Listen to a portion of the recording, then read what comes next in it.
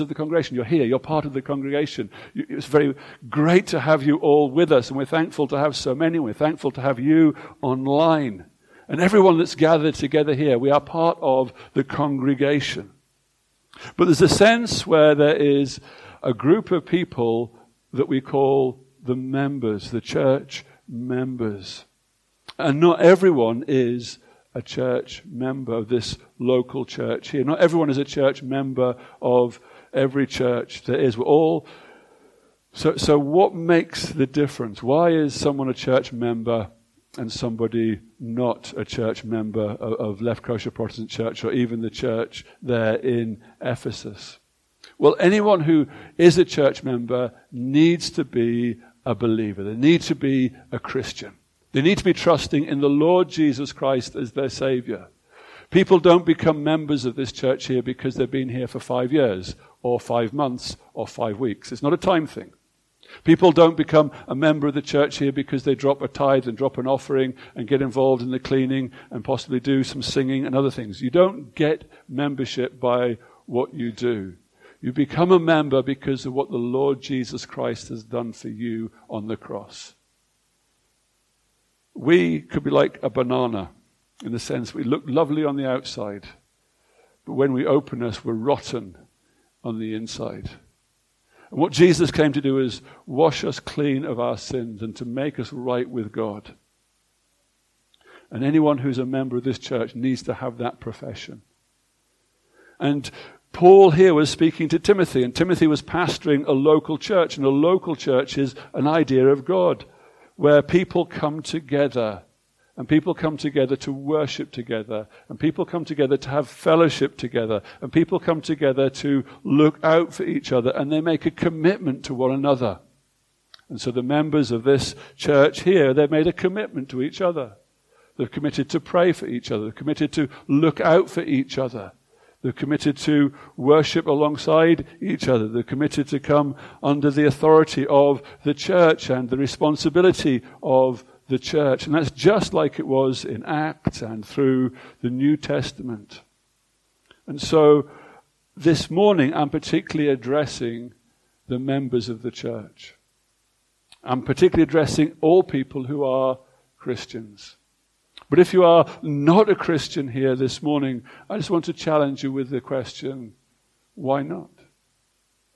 Why are you not trusting in Jesus for the forgiveness of your sins?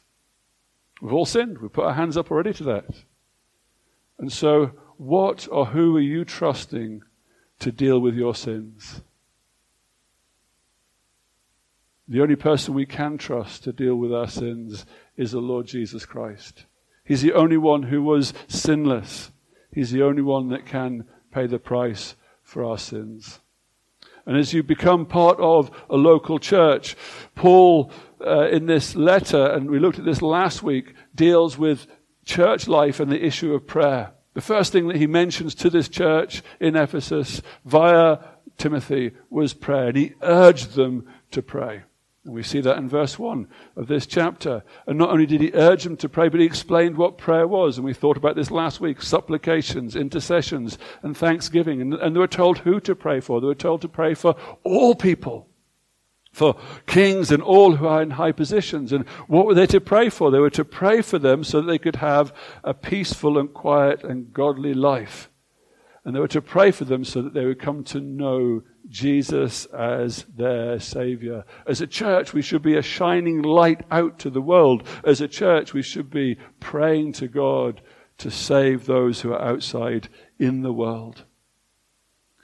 And then lastly, last week, we saw that there was a posture of prayer. In that particular example, Paul told Timothy that he wanted the men to pray lifting holy hands.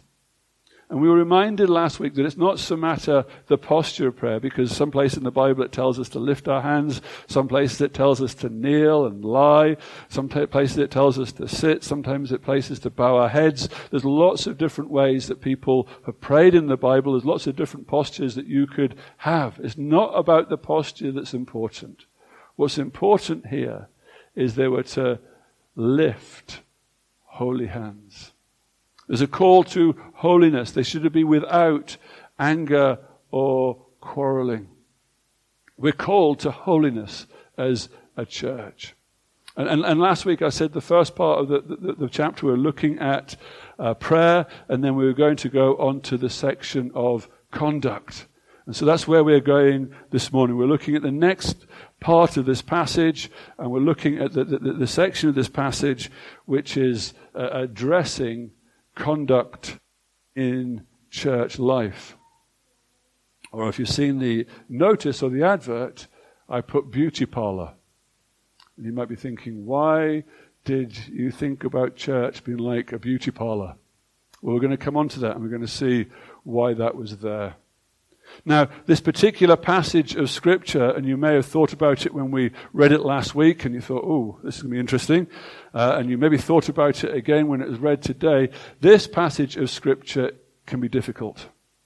It can be difficult because it polarizes opinions. You see, it spoke out against the culture and sin of that day. When Paul wrote it, it was difficult. And now, 2,000 years on, this passage still speaks out against the culture and the sin of today. And so this passage really speaks into our own situation and our own life, just as it spoke into the situation back then, 2,000 years ago. So as we look at this passage, we have to ask ourselves the question, how are we going to approach it? How are we going to approach this passage of God's Word? Are we going to look at it from the perspective that God is King of Kings and Lord of Lords, and this is His Word? And His Word is all important. Or are we going to come to God's Word this morning with our own agenda? And maybe the agenda and the thoughts of today's culture. And maybe with the ideas of modern science and modern humanities and modern ideas. How are we going to approach God's Word? Now, if you come and approach God's Word and you bring your own agenda and you bring your own culture and you bring your own thoughts, then you're going to change it from being God's Word to your ideas of God's Word. And if that's what you want, you can keep it. Because what's important for us is to realize that this is God's living Word. And God's living Word trumps, outshines anything of this world's wisdom now. And so as we come to this passage, we need humility. And we need a teachable spirit. And we need the Holy Spirit to help us in that way. Now, when I was reading this passage and working with this passage, I had this sort of thought in my mind. I can't imagine what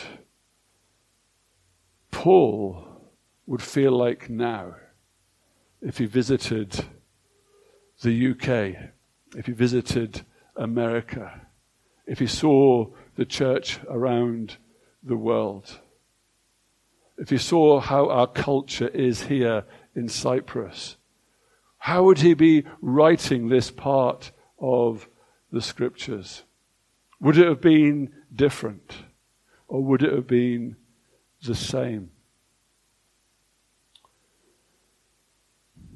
Back in July 2016, Ben Shapiro, a radically conservative commentator on the US, was engaged in a very heated political discussion on the Dr. Drew show.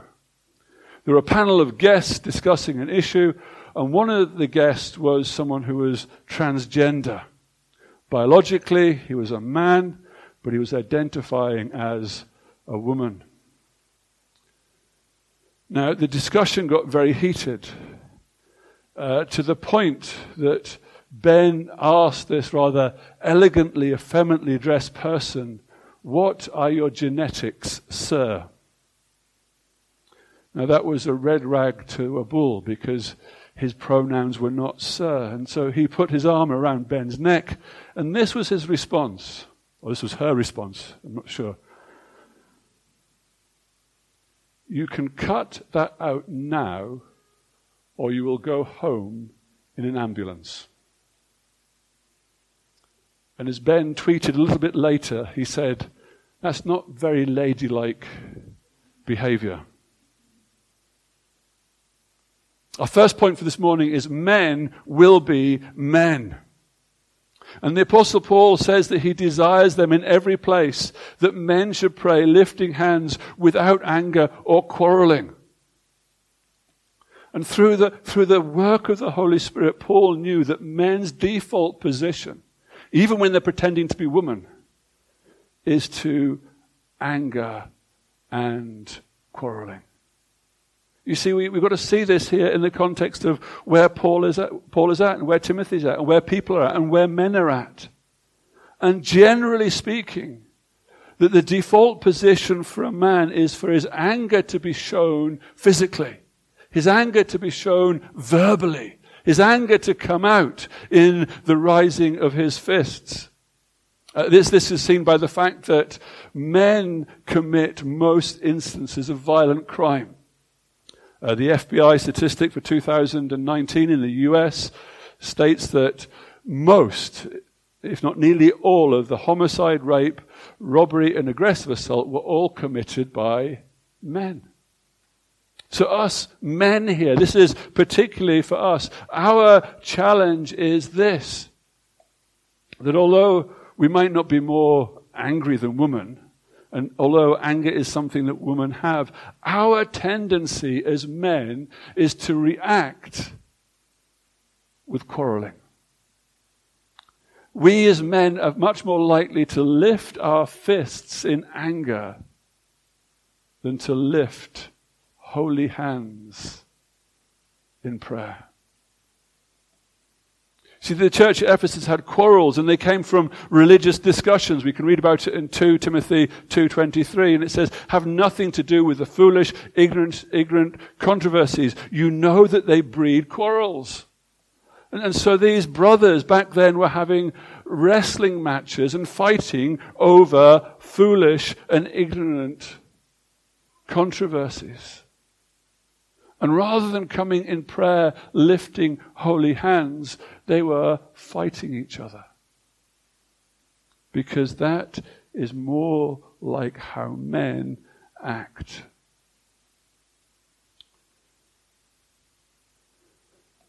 And they were fighting over what they may have thought was important. They may have thought it was very important. They may have thought that these genealogies and these controversies were really important. But they weren't. They were foolish and ignorant.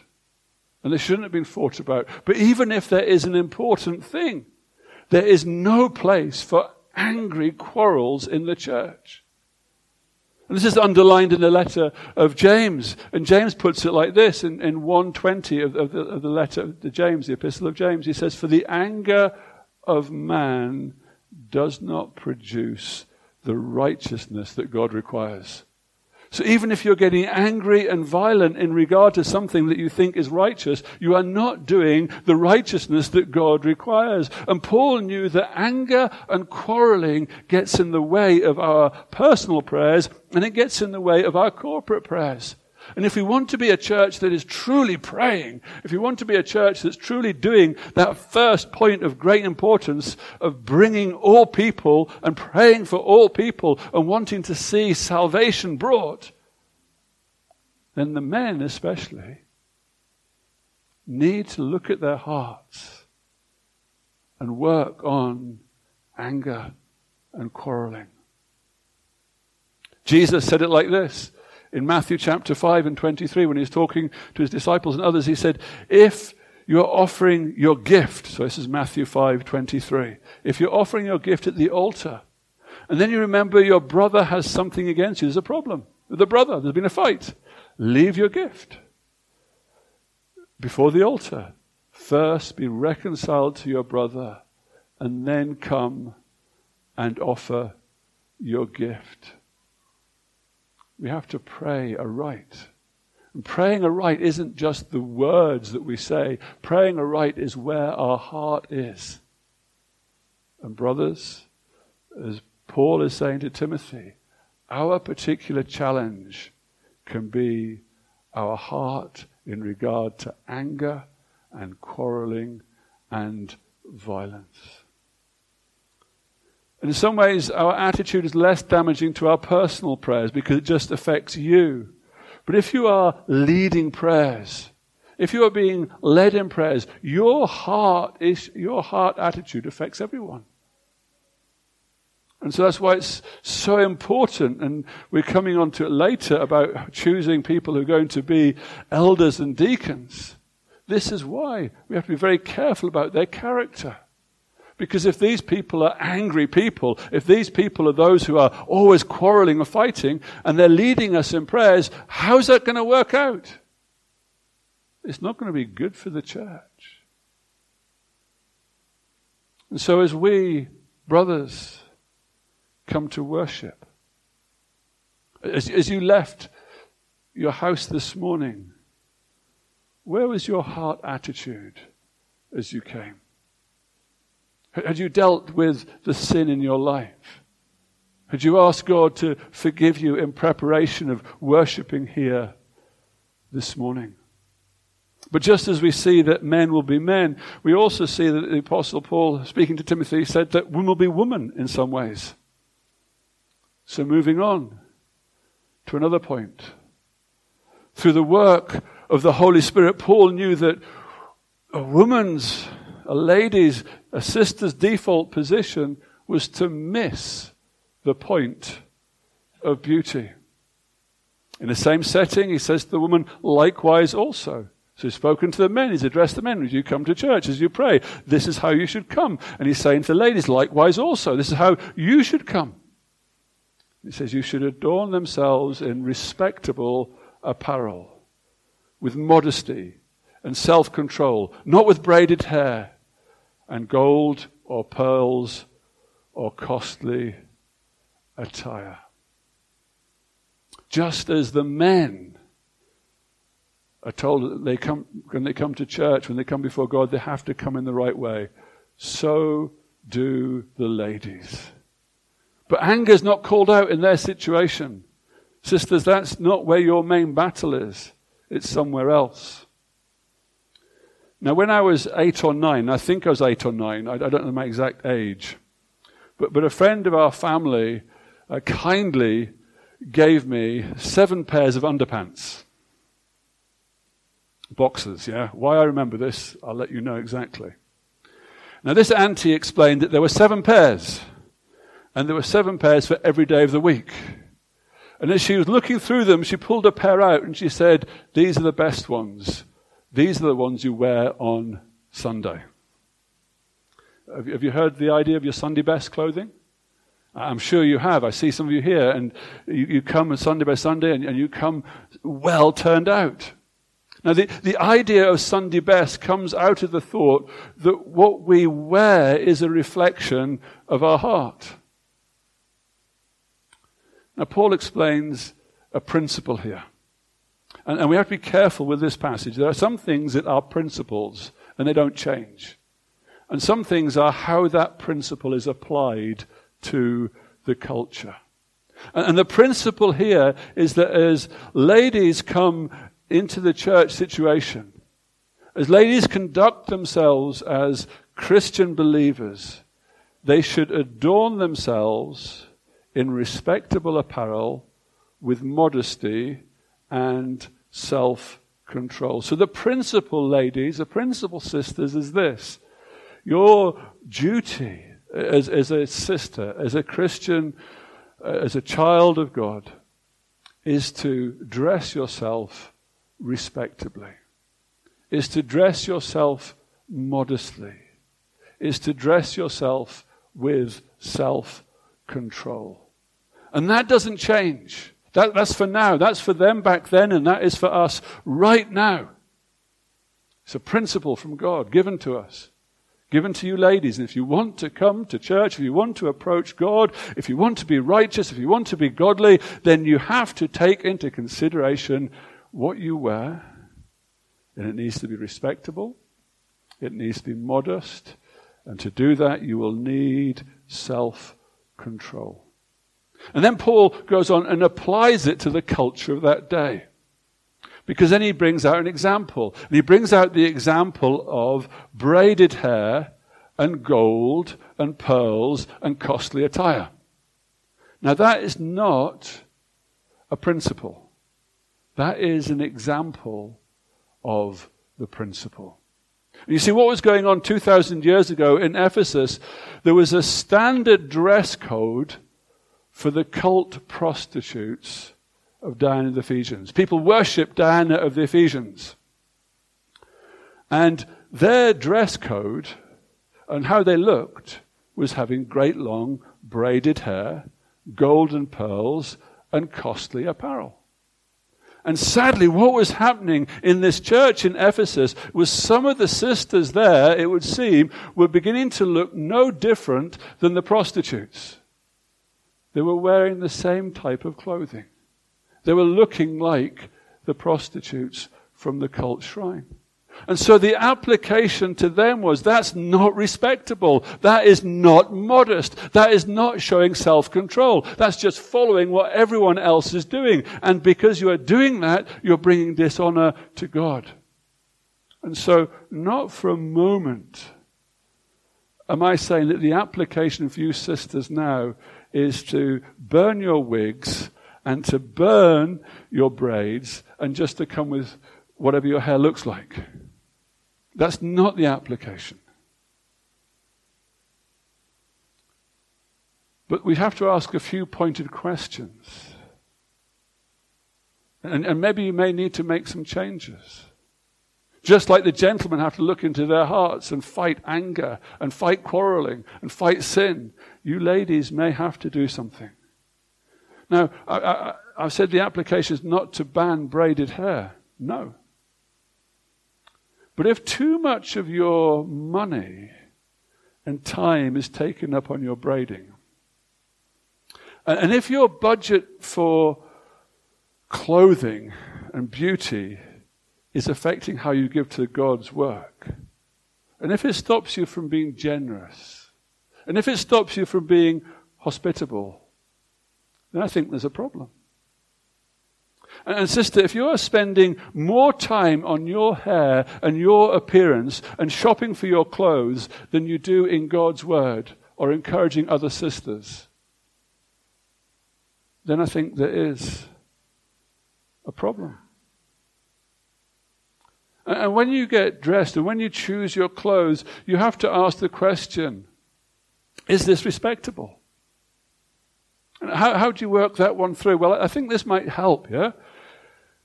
If you are asking, if you're going for a job interview, what sort of clothing would you wear for that? Modesty. Does this clothing cover you properly? Or you could ask yourself a different way. How much of you is on show? That's the reality of it. And it's not just about being covered nowadays, because there are some outfits that cover every part of the body nowadays, but they are so tight to the body, you might as well be naked. And that's not modest. And you see, that's why self-control is here. You see, you're told, sisters, to be respectable. You're told to be modest. And then it says you have to exercise self-control. And when I first read that through, it looked to me like that was out of place. Why is self-control there? And it's because you are not going to get dressed like the world. Those ladies in Ephesus were just following what was going on out on the street. The street fashion was to dress yourself like a prostitute. And so that came into the church. And self-control says, no, I am not going to follow that. I'm not going to do that. And you need self-control, because if you follow this respectable dress, if you follow this modesty, you are not going to dress like the world. Now, not for a minute is this saying you have to be all covered in black from head to foot and look like a sack of potatoes. That's not what it's saying. And when people get that there, it's wrong. But it is saying you're not going to look like the Kardashians. You're not going to look like you've just left the nightclub. You're not going to aspire after the style of the footballer's wife or the gangster's girlfriend. Your clothing aspirations are not going to follow the dancer on some music video. Because none of those things are respectable, and none of those things are modest, and none of those things bring glory to God. They bring shame. We were given a covering for a purpose. Tragically, a taxi driver in Cyprus was explaining his confusion. He was taking girls to a church, and as he said they were dressed like they should have been in a nightclub.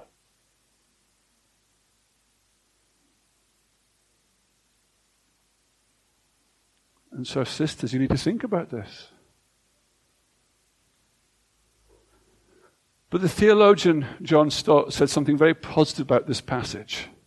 And it's very easy for you sisters to feel like you're being beaten up about this, and that's not what this is about. And on the whole, I am so thankful to God for how you ladies do come to church, and you are dressed modestly, and you do exercise self-control. And I'm so thankful to that, and I want to encourage that, and I want you to encourage you in this way.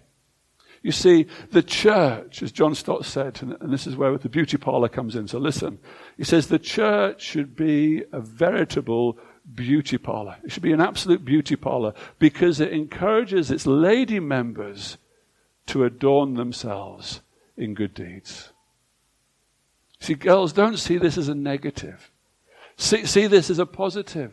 What the teaching here is for you is not about the negative. The teaching here is about the positive. And the positive is this, is to clothe yourself as what is proper for a woman who professes godliness. And what is that? With good works. You see, your heart attitude will not just be reflected in your clothing, but be reflected in your deeds. It'll be reflected in your godliness. It'll be reflected in your good works. And I thank God that for so many here, we see those good works. But sisters, I want you to just ask yourself the question, what is your clothing saying about your heart attitude as you come to worship?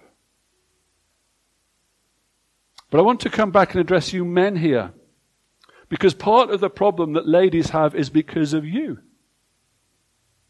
You see, if you give the immodestly dressed woman all the attention, what are you saying? If you are giving the immodestly dressed woman all the attention, gentlemen, what are you saying to the girls? You're saying that's what we want. Bring it on. Let's have more of it. And what's the girl going to do? She's going to be tempted to go down that way. If you just run after, gentlemen, the pretty girls that you are lusting after and pay no attention to the real beauty that God sees in godliness, then what are you promoting? And so, brothers, you have a responsibility here too. You are to check your lust. You're to flee youthful passions, as it said later. And you're to remember this, brothers, that charm is deceitful and beauty is vain. But the woman who fears the Lord is to be praised. And sadly, in too many institutions and churches around the world now, what is put on display is charm and beauty, and that's celebrated. And because that is celebrated, the world and the church go down the hill faster. And brothers, what we should be celebrating and what we should be praising and what we should be looking up to is the woman who fears the Lord. And that's the standard that we should be looking at. And so, brothers, maybe your unchecked lust is fueling this problem. And if it is, confess it and flee youthful passions.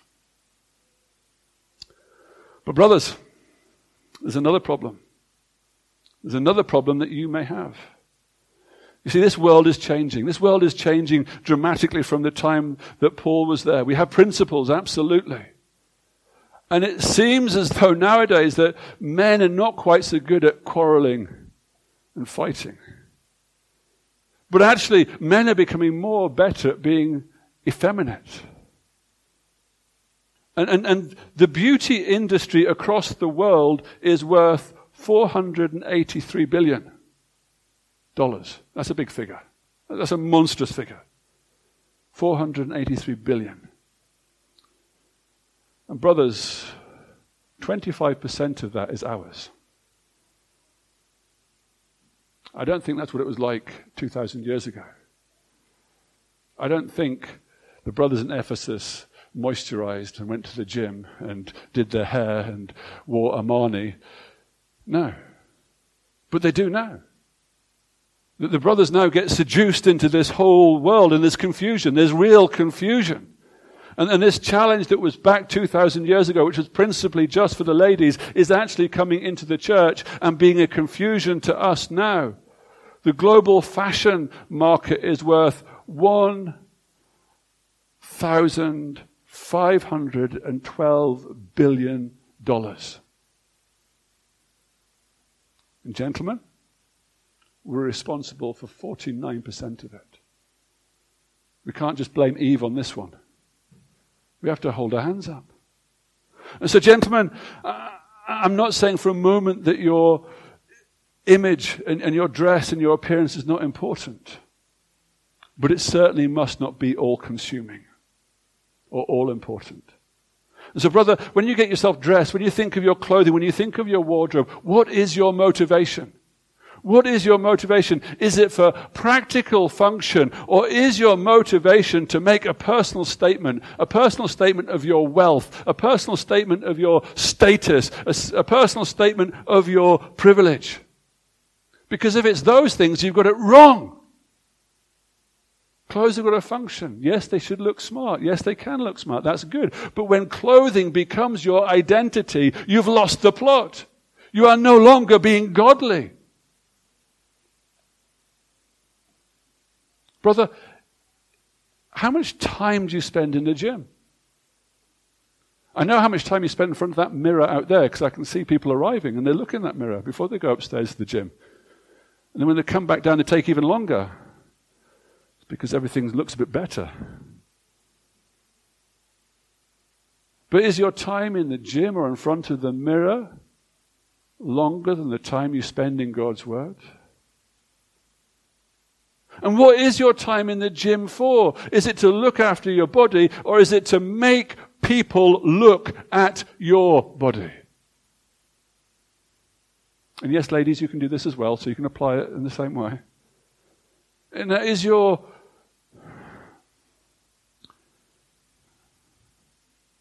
I'm not quite sure how to say this delicately. But brothers, your toned, buffed body has no place being displayed in church. And in actual fact, it's got no place being displayed out there. God willing, one day it'll be for your wife to enjoy, but not for the world to lust after. Bodily exercise, bodily training has some value. But godliness has value in every way. And it holds a promise for this present life and the life to come. Brothers, that's what we should be aiming for. Now, verses 11 and 14 carry on about this confusion, and we've got no time to look at that this week. And we will be coming back to that next week. So ladies, you need to be here next week, and gentlemen, you do, because this really does affect us all. And there's lots of confusion around there. But I just want to wrap up where we've been already in this passage. And fourthly, I want to remind you that sin is sin. And these things that have been highlighted, they're not funny, they are sin.